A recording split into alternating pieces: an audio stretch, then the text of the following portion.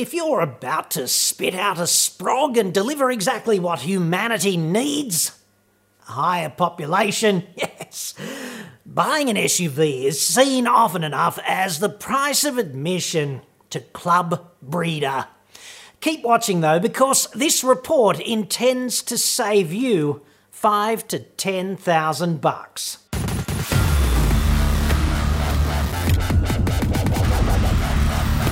I'm John Cadogan from AutoExpert.com.au, the place where Australian new car buyers save thousands of their next new cars. Hit me up on the website for that. This is all one question, okay, but I get hundreds of different flavours of this particular proposition every month, so I just split it up into chunks here, the better to slice it and dice it once and for all. I need some help. We're about to have a baby and it's time to upgrade the wife's car, currently a Volkswagen Golf GTI, and get her something bigger and safer. I've been watching a lot of John's videos to narrow down the options. We want something newish, dealer demo or very low Ks. The wife is a tech-savvy car enthusiast who likes her cars to have a sporty feel and performance. She's also big into design and branding, so looks, interior and exterior, play a big part. She's big on sunroofs. Panoramic, a bonus. She wants boot space, pram, shopping, suitcase. The upper limit of my budget is around $35,000. I'm not really much of a car brand man, so I just want bang for buck around a time where we're going down to one income and we can better use the money elsewhere. How predictably unlike a woman to want it all despite, racing up to this cliff of impending financial constraint. So let us weigh this up in the domain of objective fact, shall we? And pro tip, brace for impact. $35,000, okay? It's insufficient for a new or demo, sporty, high-tech, fully loaded, panoramic, sunroofed SUV that will be objectively larger than a Golf, which is really just a conventional small car segment entry. Let's not forget, the Kia Cerato, a Hyundai i30, Toyota Corolla, Mazda 3, cars like that. I think there's about another 25 vehicles in that segment that you could buy if you want to make a list. And I'd suggest this is a complete industry misnomer, this small car thing, because the so designated small cars really are not that small. And here's the evidence, okay? Back in 1985, which is practically the Jurassic I know, the gorgeous Holden VK Commodore was considered something of a family car du jour. Well, today, the Kia Cerato sedan is considered a small car. The comparison there is that the Cerato is only 3 inches shorter. It's actually 74 millimetres, if you'd like to be precise. But the Cerato has a longer wheelbase, so it gives you more space in the cabin for passengers. And the 1.5-litre turbo engine in the Cerato makes 75% more power than the 3.3-litre six-cylinder Commodore did way back then, despite being less than half of the cubic capacity. But I digress. The short version of this is cars have come a long way, but the dimensions really haven't changed that much. So, let us go back to the demands of the sunroof-infatuated car nut brand snob wife.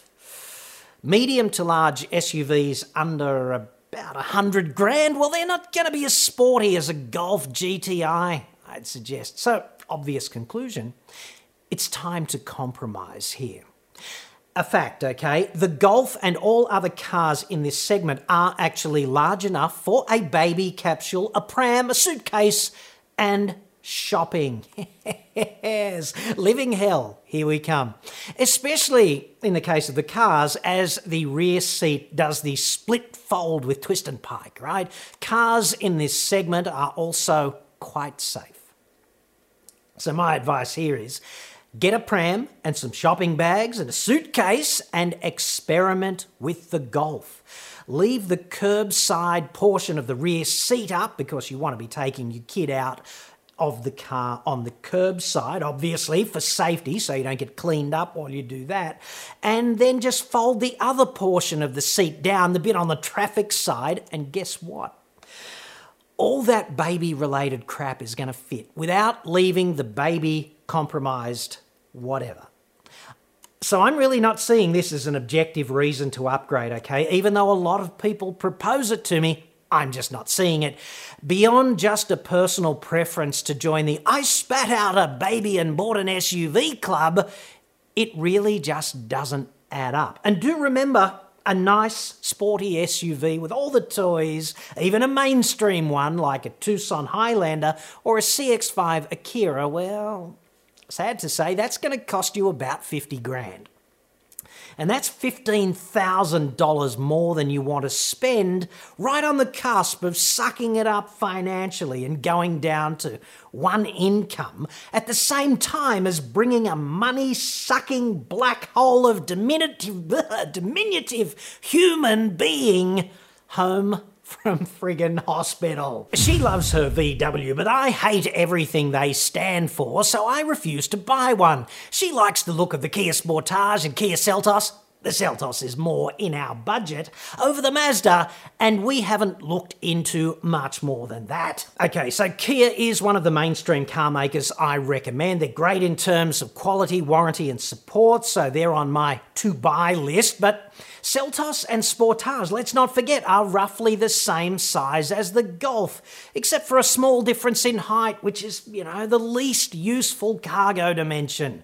The Golf, 4.268 metres long on a 2.626 metre wheelbase. And Seltos is 4.37 metres long on a 2.63 metre wheelbase. So if you're not juggling those 4 digits all that well upstairs, let me break it down for you. This is just a 10 centimetre difference in overall length, Seltos being longer, and no tangible difference in the wheelbase. And the pro tip there, wheelbase is important because it's an excellent barometer of the passenger space available inside the cabin, because longitudinally, people sit between the wheels.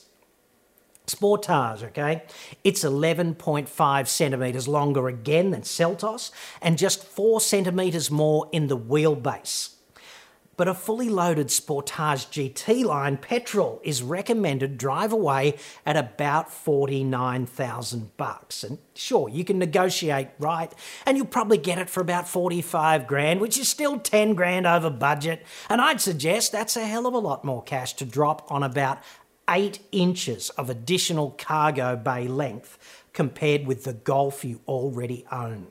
These dimensional differences do not constitute the potential to satisfy anyone's desire for a substantially bigger vehicle with considerably more internal space, although you can fool yourself quite easily into thinking that they do. Doing this is a complete waste of your cash, and every car dealer on earth is going to be most happy to see you throw it all away in exactly this way. I heard John recently say that it's a myth that you need an SUV as a family car, and that, for example, a Cerato Hatch 1.6 Turbo would be better bang for buck, but I'd need to see it to make sure it's big enough. Au frigging contraire. This is an issue like gravity or the laws of thermodynamics, I'd suggest. To me, it exists entirely in the domain of objective facts. We're talking about dimensions, which can be measured and quantified quite precisely. And the pro tip here, speaking as an engineer, I just suggest that seeing something is the worst possible test imaginable for the definitive dimensional analysis of just about anything. Human beings are good at some stuff, okay, there's no doubt, but we are collectively, as a species, absolutely, totally beyond crap at volumetric and other spatial perception tasks, which is why we invented the frigging tape measure, because people just cannot be relied upon to cut pieces of wood to the same length or something in any other way, just by seeing it and going for it, for example. This is why those evil bastards in supermarkets make bottles long and thin. We're talking about all bottles, right? Wine bottles, soft drink bottles, salad dressing bottles, water bottles, whatever. They're all pretty tall and pretty thin, I think you'd agree. And this is a very inefficient shape at all, meaning they waste a lot of material doing it this way relative to the volume of contents that is stored in each bottle. And you could make the bottles so much more efficient by making them shorter and fatter. And yet they do this for a very important reason, which is because it convinces consumers that they're getting more of whatever contents, because they're seeing it and it just looks bigger. Please, don't waste my friggin' time on seeing is believing.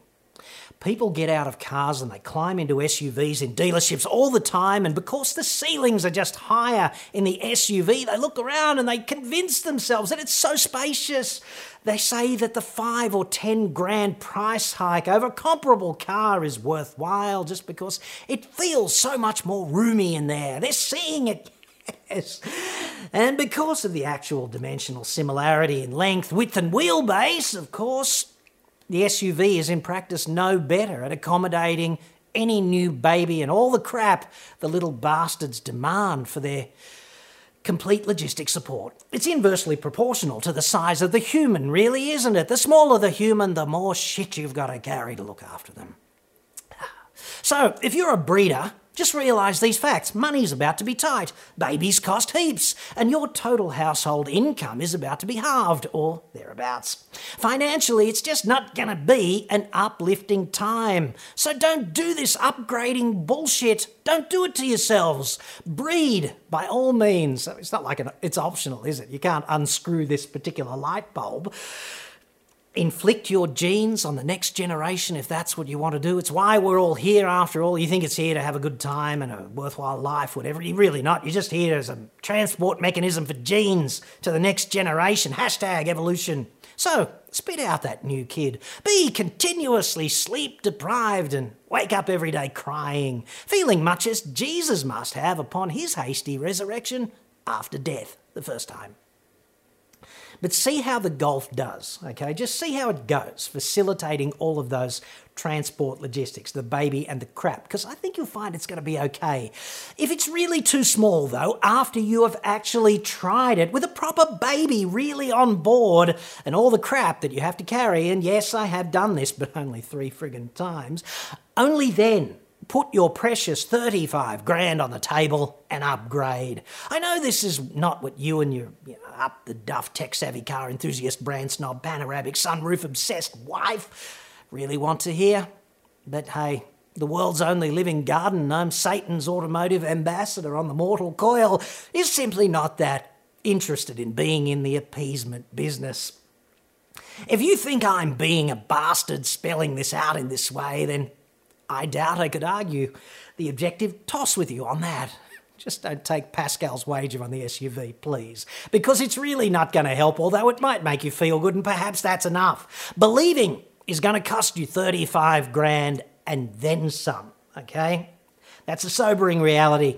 Satan's little helper, bastardry aside, this really is an A-grade piece of advice to impending breeders who are about to be financially emasculated. Really, it is. Stick with the car you have. Keep the 35 grand for a rainy day, because with a baby on board, the weather ahead is always, to some degree, uncertain.